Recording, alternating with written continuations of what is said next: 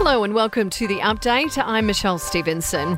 Well, Attorney General Christian Porter has identified himself as the Cabinet Minister accused of raping a teenager in the 1980s, and he does say that it's not true. New South Wales Police closed an investigation into the claim just this week, finding there was insufficient admissible evidence to proceed. Now, that was after the alleged victim took her life last year. The Minister denying they had a sexual relationship of any kind. It was a long time ago. I'd always remembered it as a happy time. But I can say categorically that what has been put in various forms, in allegations, simply did not happen.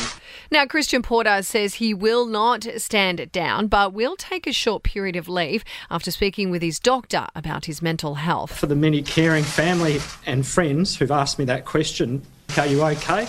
I've got to say my honest answer is I really don't know.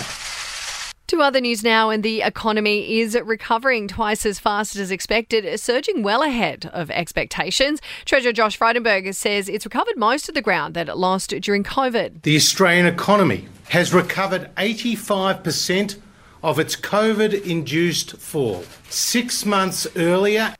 The PM has held a phone call with US Vice President Kamala Harris for the very first time. The pair were focusing on issues in China, Burma and climate change. Dozens of people in a quarantine hotel in Brisbane have had their stay extended after some tested positive to the new Russian variant of COVID-19. And a comparison website has found that some credit card customers who are chasing reward points are having to spend nearly $53,000 just to earn a $169 kettle. Taking a look at sport now, and David Warner has flown to Adelaide to join the New South Wales cricket team, ready to make his comeback from a groin injury in the One Day Cup against South Australia. And in tennis, Alex de Minaur has down fellow Aussies John Millman in straight sets in the opening round of the Rotterdam Open. To your entertainment news, and Dolly Parton has got a dose of her own medicine. Literally, the iconic singer officially receiving a shot of Moderna, which is the COVID vaccine she helped fund. She's even tweaked an old favourite to promote the jab. Vaccine, vaccine, vaccine, vaccine. I'm begging of you, please don't hesitate.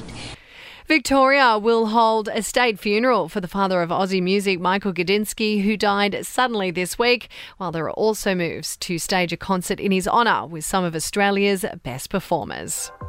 Now that's the latest from the Nova Podcast News team. We will see you tomorrow morning for another episode of The Update.